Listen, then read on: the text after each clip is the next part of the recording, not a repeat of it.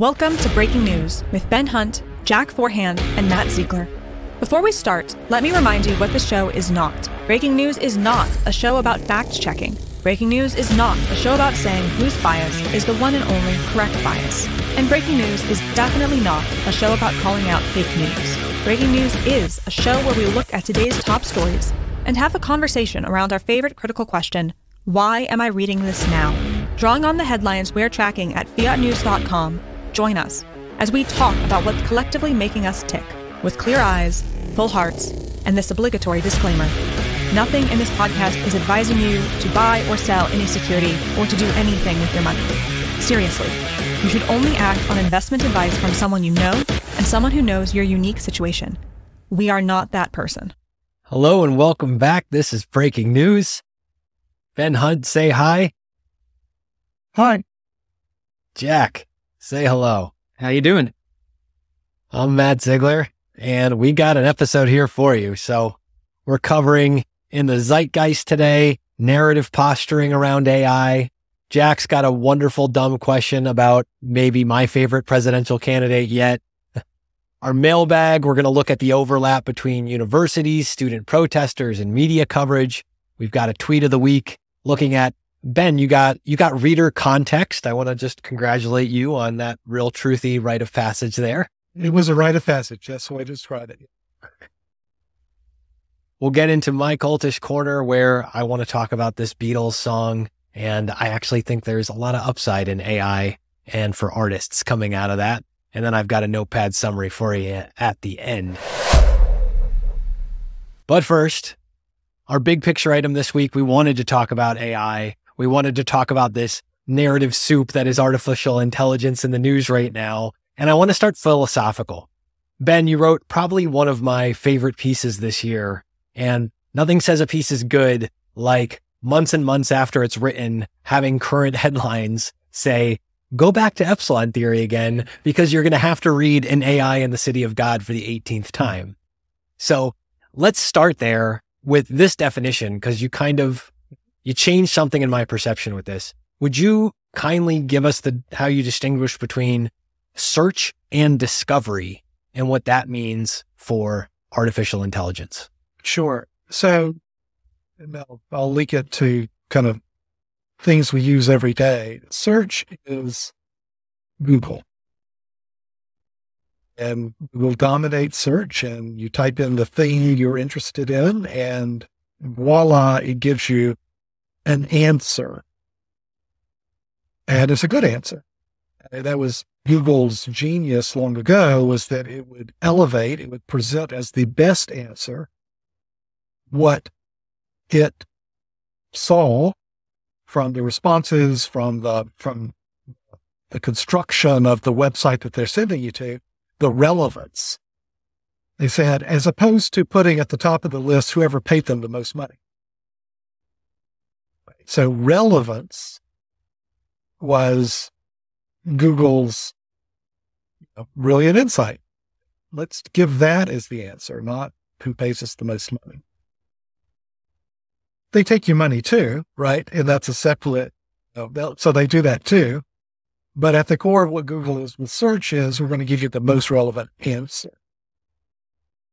Brilliance, why Google is where it is today and the like. But search is very different from discovery. And the example I like to use is there's some of us who are old enough to remember going to a library where there are actual stacks of books and where there's a card catalog that you would use to use your search.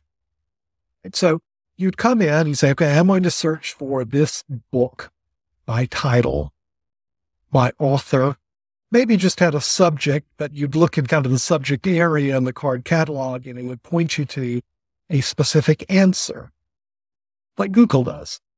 The card catalog with search, just like Google is search. And it gives you an answer. Here's the book you want. And so you write down a little pencil with your pencil, a little scrap piece of paper, what the Dewey Decimal System classification number was, and you would go off in search of that book. And hopefully, if it hadn't been checked out or something, you'd find the book in the stacks. search complete. But here's where the experience of the library begins. Because you find that book there in the stacks, and then you look at the book that's next to it. You look at the books that are on the same row. Then you look at the books that are on the row above and the row below. They're going to be different topics, different variations on the theme that you started off with that specific search. Yeah, I would tell you some of the happiest moments of my life were spent in a library immersed in discovery, where I start with my specific search answer. And from there, an entire world opens up for me that I had no idea existed. We talk about discovery when we talk about rabbit holing, right? So you can go on Wikipedia and spend happy hours there going from topic to topic and learning new things. And really, discovery is an experience. Search is a question and answer. It's a function, the search function. And what generative AI allows, what it's based on, is discovery. The magic of ChatGPT, particularly ChatGPT 4 and Turbo and the like, is that you have a conversation, you have an experience that allows you to discover new knowledge, new thoughts, that allows you to be creative. That's what discovery is, right, Matt? It is a tool for creation in a way that search is a function. So I'm all in for discovery. It's something that hadn't been commercialized. It's something that is now possible at a scale that I didn't think was possible until ChatGPT, particularly ChatGPT 4, came around. So that's why I am such a believer and I am so excited about this, because it allows for the experience of discovery as opposed to the mere function of search. Yeah, I want to read a quote from your article about this because I think it really gets at what you're talking about here. You wrote, generative AI is not just a tool of search, but a tool of discovery. Today, we equate the idea of search with Google and the idea of discovery with Netflix recommends or Amazon suggested for you. My friends, this is the saddest sentence I've ever written. The great gift of generative AI like ChatGPT is that it takes the ideas of search and discovery away from the petty tech principalities and returns them into the individual hands of those with the faith of the spirit of man. And that's the most hopeful sentence I've ever written. I thought that was really cool. This is why I say it's a technology akin to steam engine, right? Because it's not controlled by, it's not contained by anyone. Right? And a lot of the rest of the note, and I think what we'll talk about today is kind of, I'll call it kind of demystifying what generative AI is. Because I think once you grapple with that, you'll see this is something that is truly can be decentralized and that truly can't be owned by a nation, a corporation, and it is absolutely,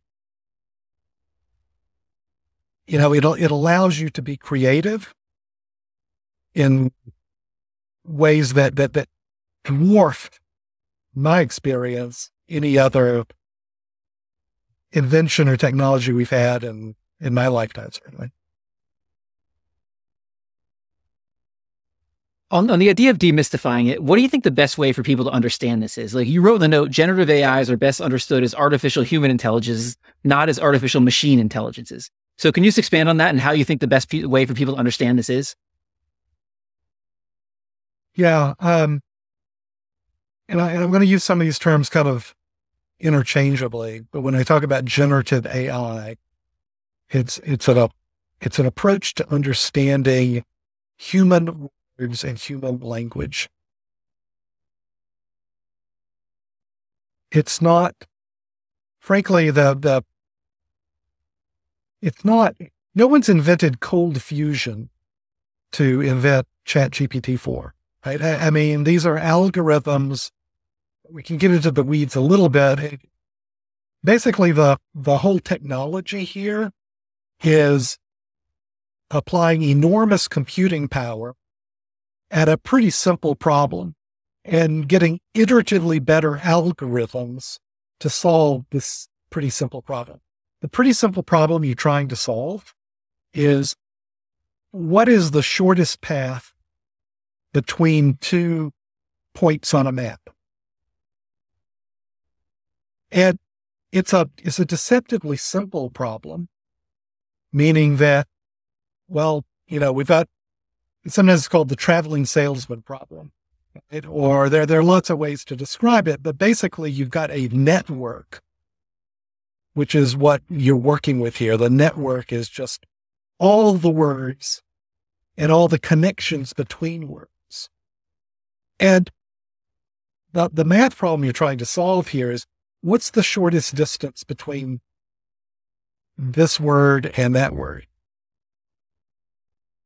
So I don't want to get too much into that, but my point here is that there's not, like I say, this hasn't been an invention of cold fusion. These are math problems that have been around forever. Usually they're solved by brute force computing power, which is certainly what's been brought to bear here, and some improvements in the algorithms for searching the path to get from here to there, where the path is between word X and word Y, to find that connection with as efficiently as possible. All that's to say that, right, it hasn't been some grand discovery that drives generative AI. It's an output of some, useful improvements in the math, but mostly it's a matter of just being able to apply massive computing processing power, brute force, if you will. The output, though, is all about language. It's not like that generative AI is an artificial intelligence that has like sensors in the real world. It's not like it's taking in new, fresh information, data from X, Y, or Z. All it is, and it's a lot, but it's all the unstructured text of humans, of us. And what each generation of a generative AI instantiation. So what I mean by that is the difference between ChatGPT 2 and ChatGPT 3 and ChatGPT 3.5 and ChatGPT 4.0 is it's better at understanding the relationships between the words. Another word for relationships between words is stories. What generative AI does is it finds the connections between words. And if you do this at a large enough scale, what emerges from that are the patterns in the connections of words. A word for the pattern of connections of words is story. Generative AI is a storyteller. It is designed to tell you a story. You ask it a question. You want to have a conversation with it. It is designed to tell you a pleasing story, which is why sometimes you get, what I call the hallucinations. It's not designed to tell you the truth, the objective truth, the facts. It's not about the facts.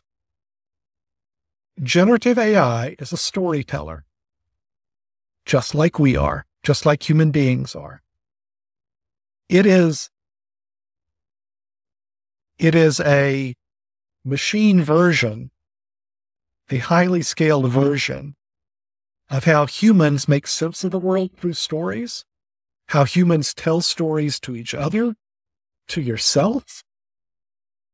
That's what ChatGPT is. So it is so impactful in my life, I think can be in anyone's life. The creative part is telling a news story. Because that's what all creativity is telling a news story. It's putting ideas together in a new pattern. Whether that's music, whether that's pictures, whether that's words, whether that's a diagram of how things work. These are all news stories. It's a tool to let you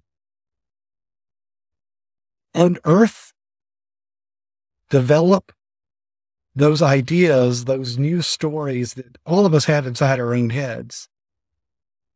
It's just having a storyteller there with you to help you do it. With the storyteller, the person asking the question, the technology then wants to offer the person asking the question the pleasing answer. And it seems like that's where the connection is between the querying and like the relevance coming back with discovery, with room around it that we don't have when we just do a Google search. But it's that point that it's trying to serve the person asking the question back with the most relevant, most pleasing answer.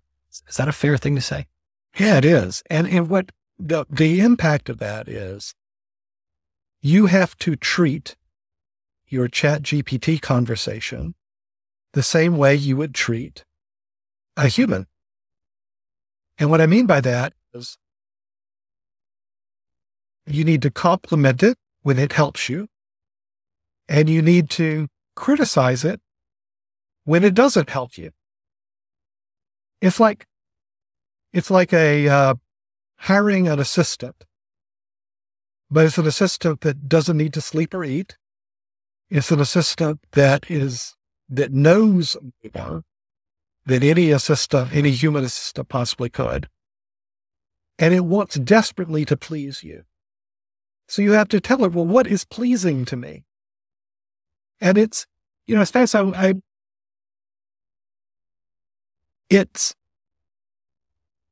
I'll tell you a story from my own experience. So I was having a conversation with ChatGPT, and I was exploring some ideas that I was having about the relationships between ancient religions and some modern things that are happening.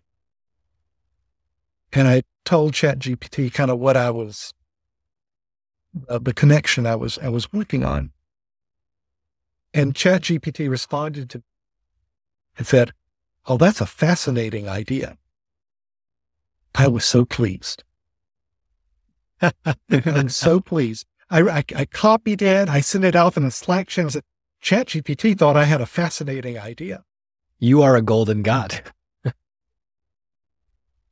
And then it took me about 2 minutes, and I thought, wait a second.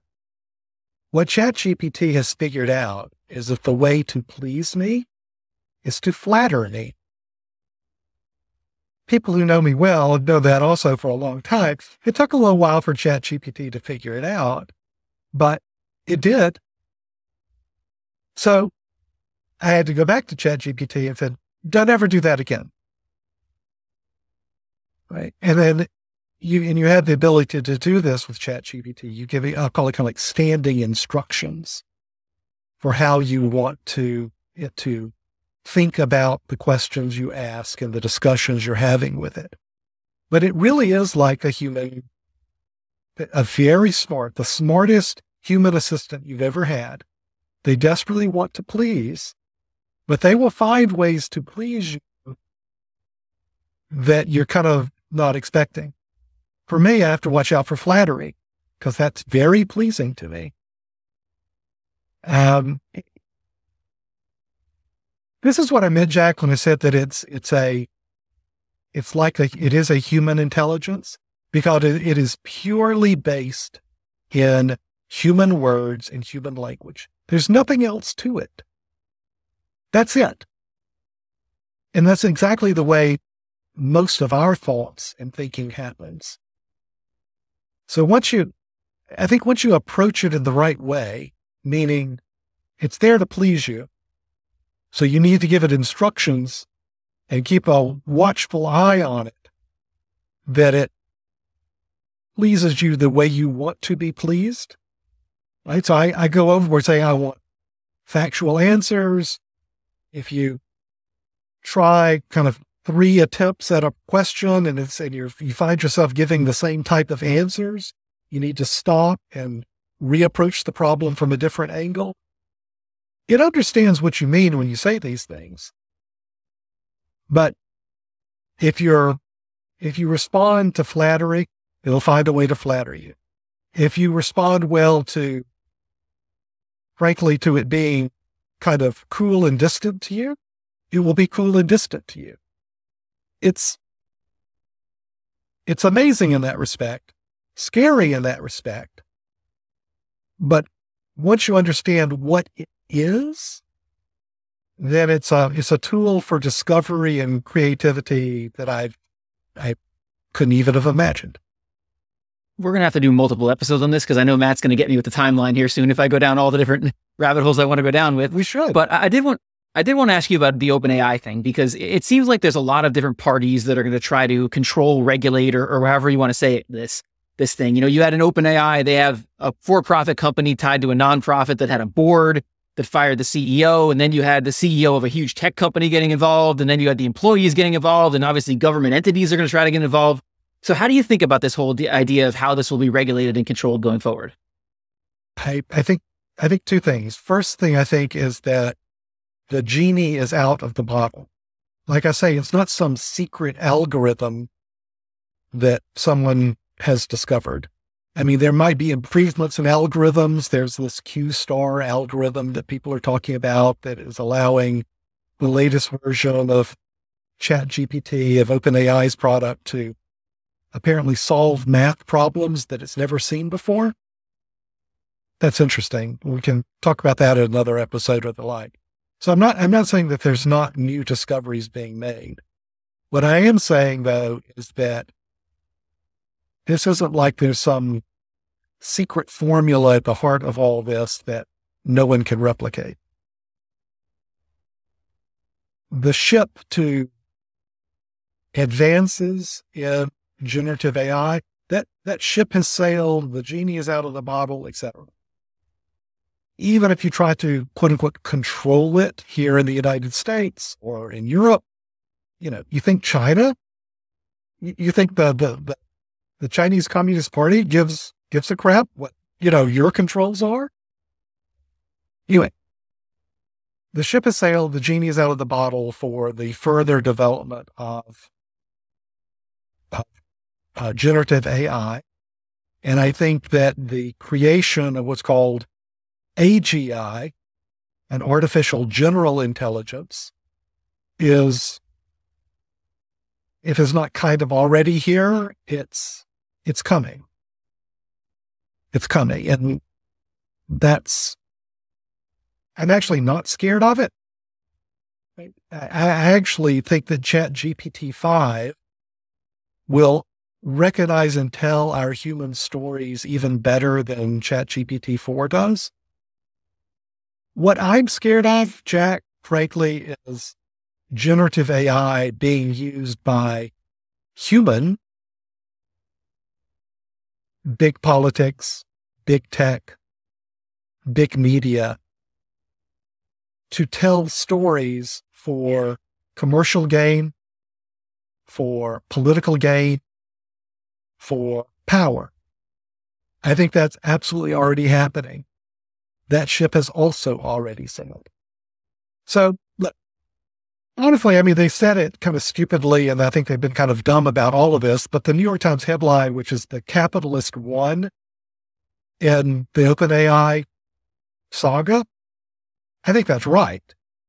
My point would just be that capitalist already won, in the way that the New York Times meant it. Yeah. This ship has sailed. It's not under any government control. And frankly, any government regulations that get imposed now are, I think, in large part to limit new competitors from coming on the board, right? Is there to create a regulatory moat for Microsoft and Google, maybe Elon. I don't know where he stands on all that, but it's more to create barriers to entry from someone else, someone new, than it is because there's some way to control it or to limit it, even if you wanted to limit it, which I don't particularly want to do. Let's transition to the zeitgeist around this topic specifically. This idea that you can't control it, that the genie's out of the bottle, that you can't put it back. Yep. We've already gone from Robin Williams genie to Homer Simpson genie. Yeah. Yep. How do we see people positioning themselves around telling this story? Because it seems like with the OpenAI and Microsoft drama and everything we just saw with Sam Altman in the last week or so, the story people want to tell about how they're using or why this is important or why whatever this is, we're surrounded by evolving narratives around what AI is, how it's going to be used, how it's going to change the world. And even if you can't put the genie back in, what part of control you have. What do you see as the layers of narrative? The proverbial where you stand as a function of where you sit thing comes to mind here too. I think the big companies are going to embrace government regulation for the reason I just described, right? That what they want to create is a regulatory moat that prevents other people from getting a piece of their action because their action is huge. And that means they need then politicians who are going to say pro-regulatory things to aid and abet those corporations. Which, honestly, that is what almost all regulation does. Dodd-Frank, right? So our financial system regulation that was passed after the GFC. Yes, the banks were kicking and screaming and oh so upset about Dodd-Frank. You know, the additional burdens it placed on them were, all right, I mean, some additional burdens, but what it meant, in particular for the too big to fail banks, was that it made them too big to fail, that it gave them, they never had to worry. They were whether it's guaranteed profits through their money center banking monopoly that the government gave to them. It made it impossible for any other bank to ever compete with them in these areas. And I think so much of government regulation is designed to do that. It's designed to throw the incumbent companies, oh, don't throw me in that briar patch. Regulation is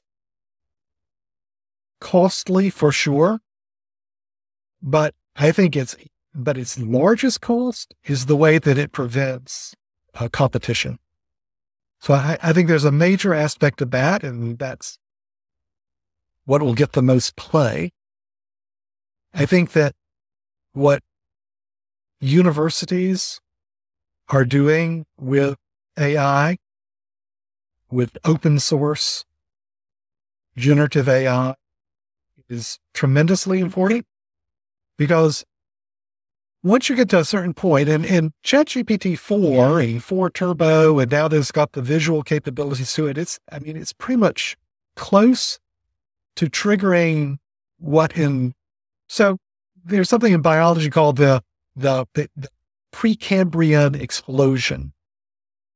And maybe it's the Cambrian explosion. Anyway, either Cambrian or Precambrian is like all of a sudden the number and variety of life on Earth just goes exponentially broad and wide.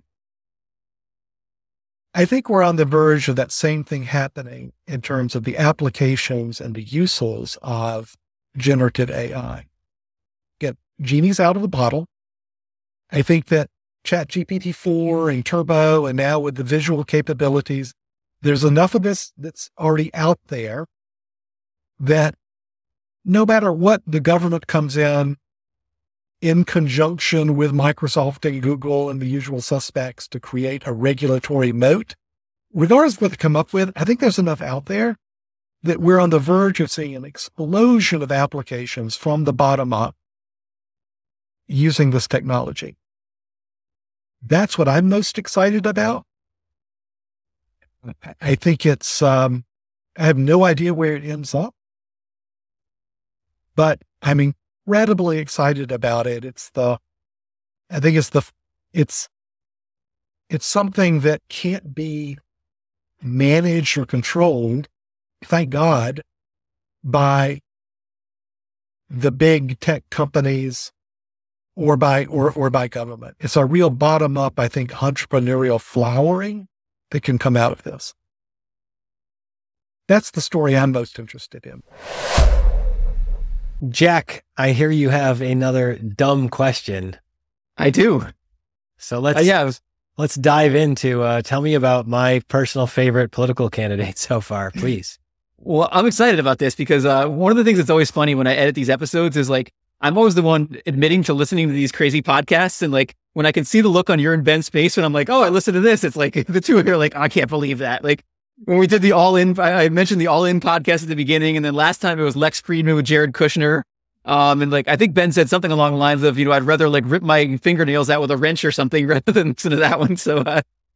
So I'm going to keep the trend going here today with my, this time I listened to Joe Rogan with The Rock.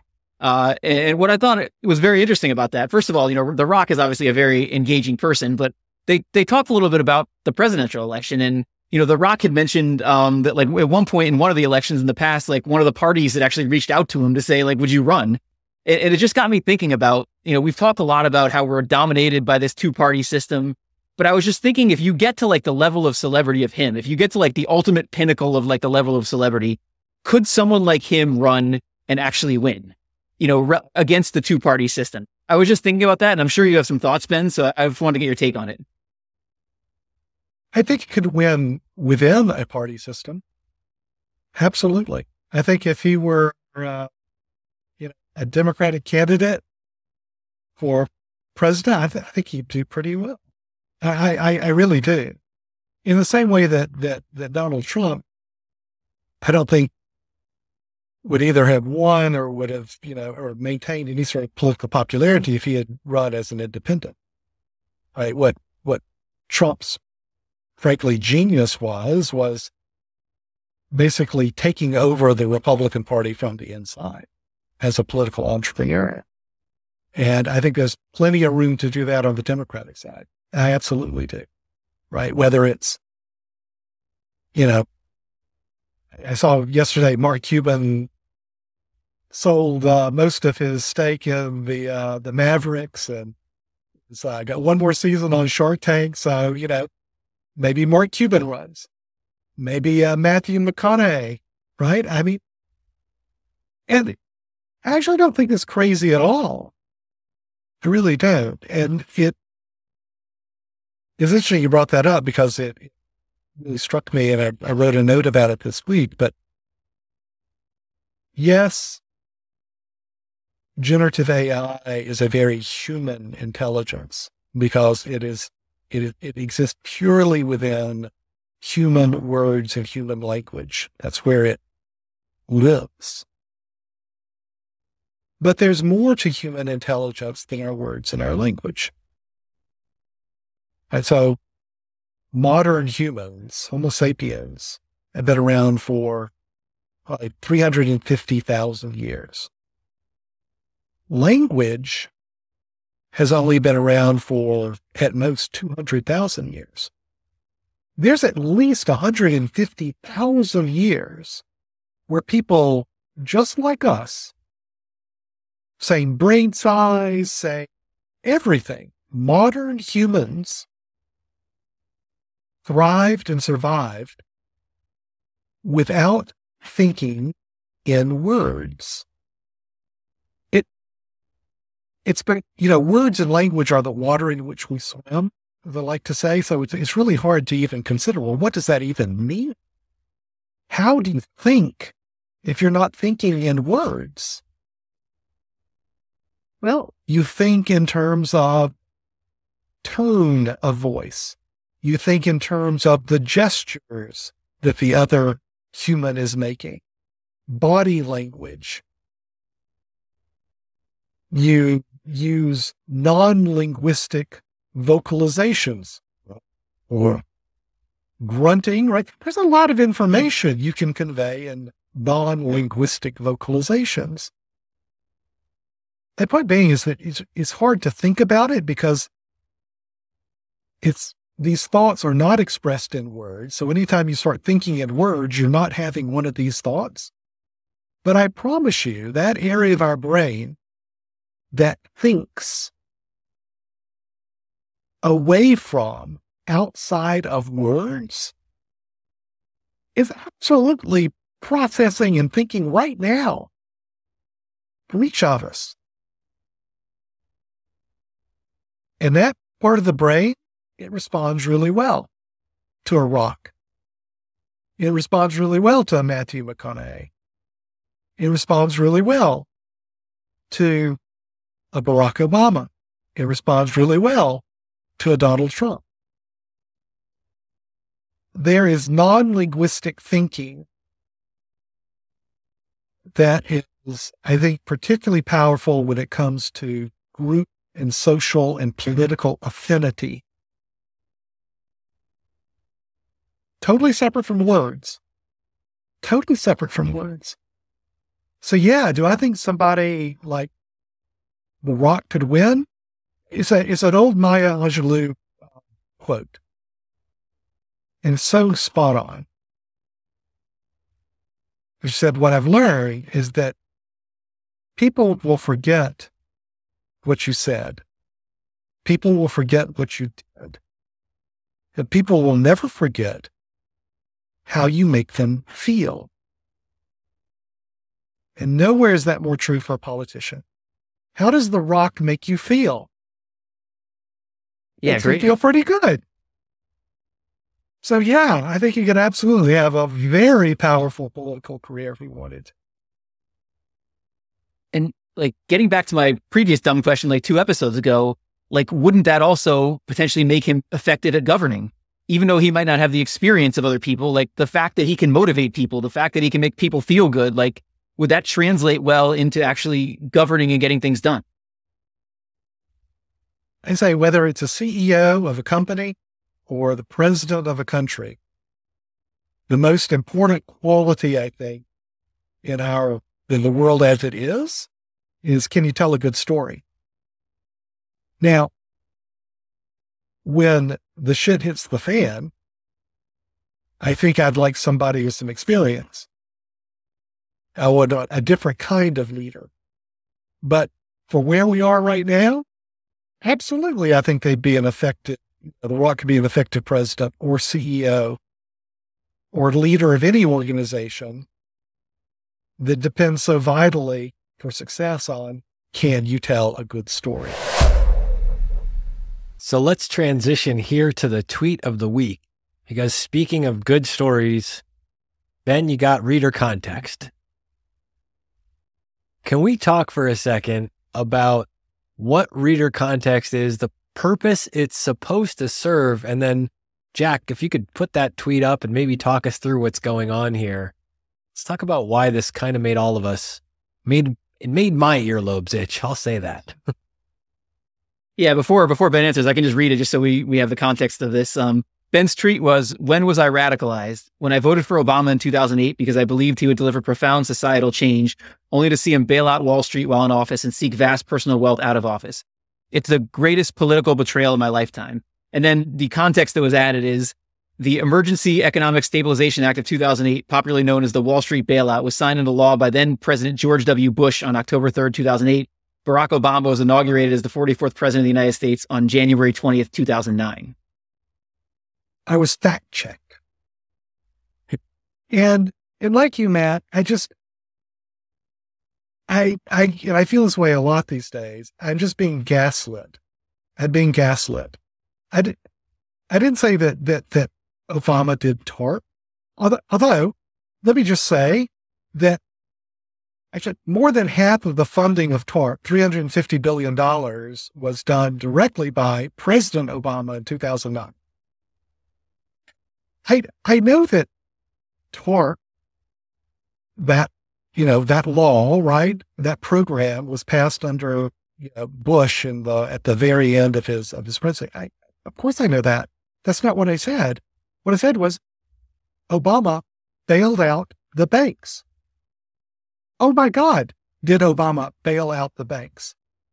He had 8 years that were basically spent recreating and strengthening Wall Street just the way it was before.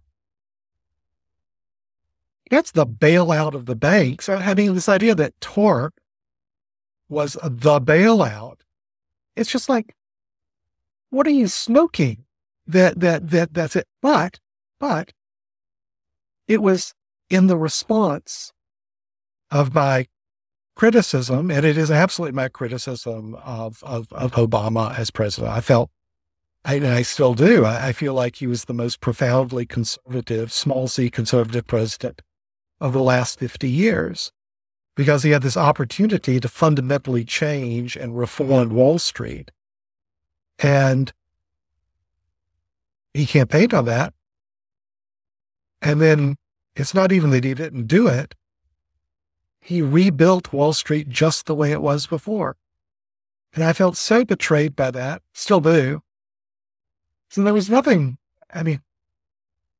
but if you're, on Team Obama, then you respond to this by saying, haha, you're an idiot. It was George Bush who did the bank bailout. That's the world we're in right now, right? It's search without discovery, right? That's like what this is. This is search without discovery.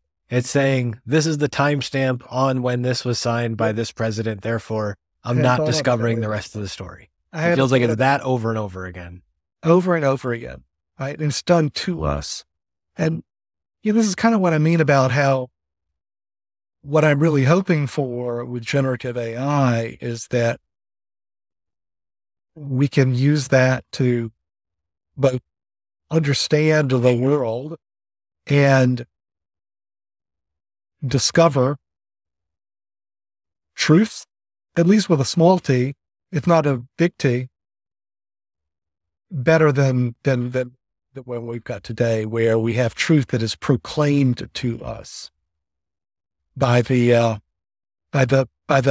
big audience, the big follower accounts that, quote tweeted me and said, he's an idiot. The bank bailout happened under Bush, which is just wrong. And I was kind of hard pressed to know how to respond to this, right? Because I understand that TARP happened, or the initial TARP 1 happened before Obama came into office. And what I said, Obama bailed out the banks, is 100% correct. Anyway, this is the world we're in, Matt. And, like you, it kind of made my ears itch a lot. It really did. I'm just curious, what leads to one of these things showing up on Twitter? Like, I don't even understand how you get to a point where one of these pops up. Like, is it some sort of moderators that are approved by Twitter or something? Like, what determines whether this shows up or not? So the quote retweets on this, I started with Matt Iglesias, who I've had some, get me started on him. And a couple of their Anon accounts, they quote retweeted me with a comment like, what an idiot, time, the understanding of time must be a problem with you. Obama wasn't president when the banks were bailed out. And then they got lots of likes and retweets itself by their audience. And so my understanding, Jack, is that that's what generates reader comments. The bank bailout was was TARP in whatever, October of 2008. And it's like, oh my God. I don't know that, I mean, there's nothing to be done about it, but it's just Gelman amnesia all over, right? All the time that,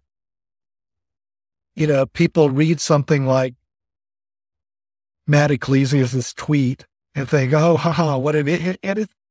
And it's so wrong, but there's no recourse, right? There's no, Iglesias is the guy who wrote this long story about how a basis point is equal to 1 percentage point. I mean, it's just this constant, he's like Mr. Fiat News, just proclaims something and it's, good lefty technocrat talking points. And so, and there's nothing to be done about it. It's just, this is the world we're in. And I'm lucky that I have enough of an audience and a voice that I can defend myself a little bit against something that doesn't need defending, but yet it does. When you get fact checked. Sorry, one last thing. The hardest thing about it is that you get, hundreds of response emails somewhere that are tagging you and telling you, well, obviously you're an idiot. And it goes back to what we're talking about, I like to be flattered. I don't like to be insulted. So but the worst thing you can do is to respond to these kind of like, anonymous accounts. Nothing comes of it. So then it just becomes common knowledge. It's just kind of out there and it never gets fixed and you're just done. So anyway, it was a fun weekend. It was a fun Twitter weekend. Let's take a quick look at that mailbag, Jack, shall we? Yeah, this week we had this is actually from a couple episodes ago, but we had a comment on YouTube on one of our videos that I wanted to ask Ben about. And it gets to the idea of the support for Palestinians in U.S. universities. So I'll read it quick. It said, seeing the massive support of the Palestinians in U.S. universities, is the media response you were discussing actually a younger generation inside New York Times, BBC, etc., intentionally pushing the narrative on behalf of the Palestinians? Is it a generation who does not believe that truth is valuable? Instead, they believe that activism is valuable, and they believe that lying in the cause of their desired outcome is a perfectly valid move, which is tragic because without everyone aiming for common truth about the facts, we are navigating blind. So I'm just wondering, Ben, if you have any thoughts on that one. Well, I think that commentary is pretty spot on, right? I mean, this is this post-truth world where, and I don't know that I see it particularly in young people. I really don't.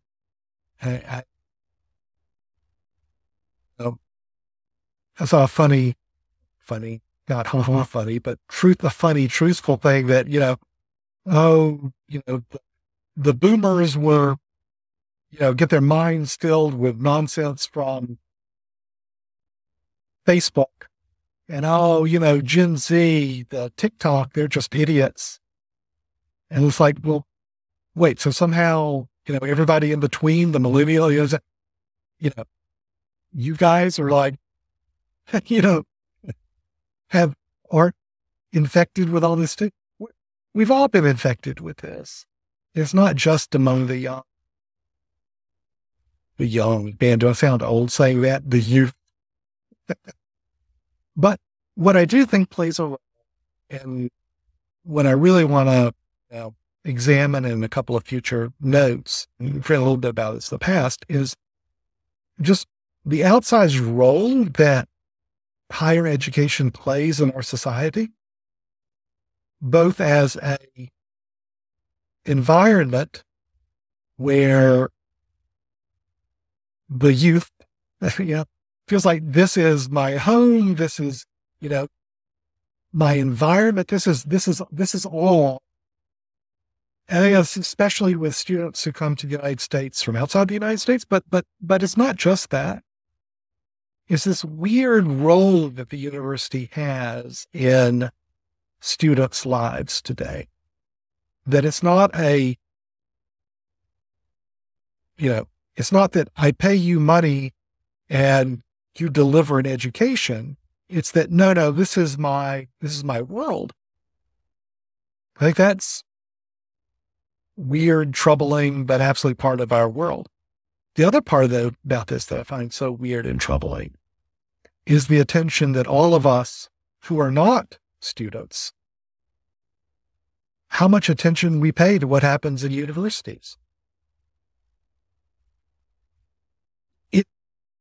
The outsized role that universities and student life at universities, the outsized role that plays in American culture in 2023, American society in 2023, is crazy.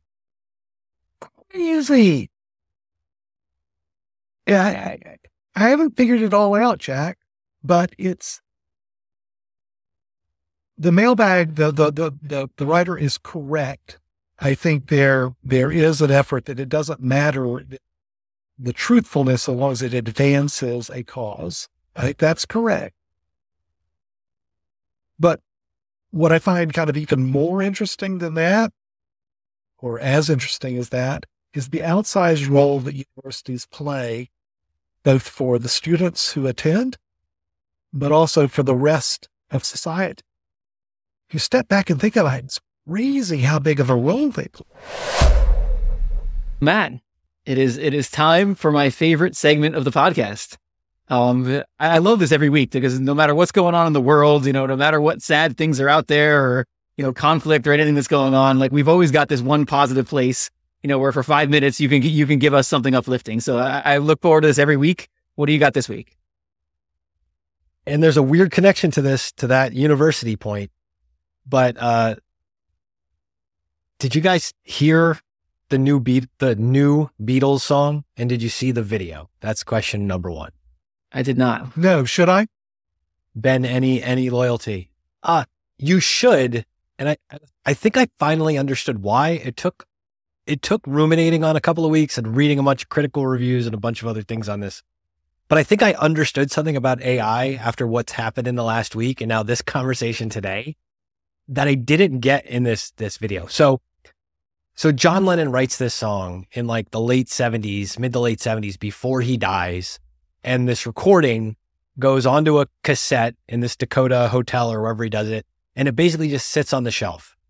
They've been trying to re-record or re-release this song since the 90s. Remember when like all the reissued box sets came out to basically Garth Brooks us all to death with album sales? Remember that wonderful period of time? I do. So this just sits on a shelf because they can't figure out what to do. Now, Peter Jackson comes along, and I'm putting myself on the record right here. The finest piece of art Peter Jackson has ever made. Definitely Meet the Feebles. Look it up if you don't know it. Don't watch it with your kids. It's not really about Muppets the way you think it is. But Peter Jackson literally helps develop an earlier part of this machine learning technology, of this AI, to basically go into this footage that they had, and they deconstructed it. And so for the Get Back documentary, if you haven't seen it, it's brilliant. Every music nerd ever loved this, and they should, because it's so friggin' cool, because we retold the story of the end of the Beatles through this found footage. One thing the AI did is it helped separate instruments and ideas and voices and parse them in a way that you just never could do before. So when they find this tape, when the Lennon family estate, Sean Lennon presumably turns this tape over to Paul and whoever else is in Ringo and says, I have this John Lennon song, here's the raw tapes. Can we take the Peter Jackson technology and tear it apart? It finally works. For the first time since the 90s, when they started trying to do this, They got John's vocal out. They got the piano idea out. They were able to eliminate the tape hiss and all this stuff. And so the Beatles give us the last Beatles song. Cool, interesting, super friggin' weird video, which is why you have to go watch it. So in the video, it's like these hologram images, and this looks worse than what any of the kids on the internet are doing with AI right now somehow. Mm-hmm. But it's like the old man version of what might be cool. So it's like, here's Paul McCartney playing the bass guitar and singing. And then like, here's Paul McCartney from 50 years ago next to him as a kid. And then later in life. And then here's Ringo and here's Paul and here's John and the whole thing. And we kind of cycle through like all these weird holograms that walk into frame and walk out of frame and dance with them.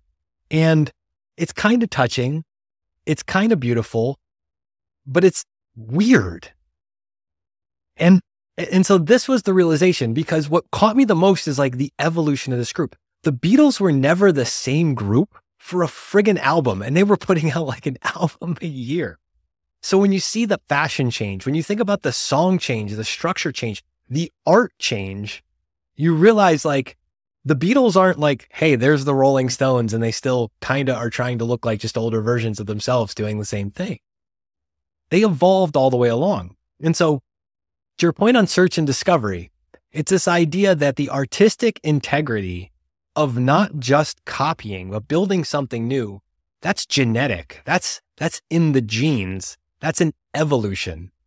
The copying of something, what happens? Culture is copy. That's where memes come from. That's why Richard Dawkins coined the word.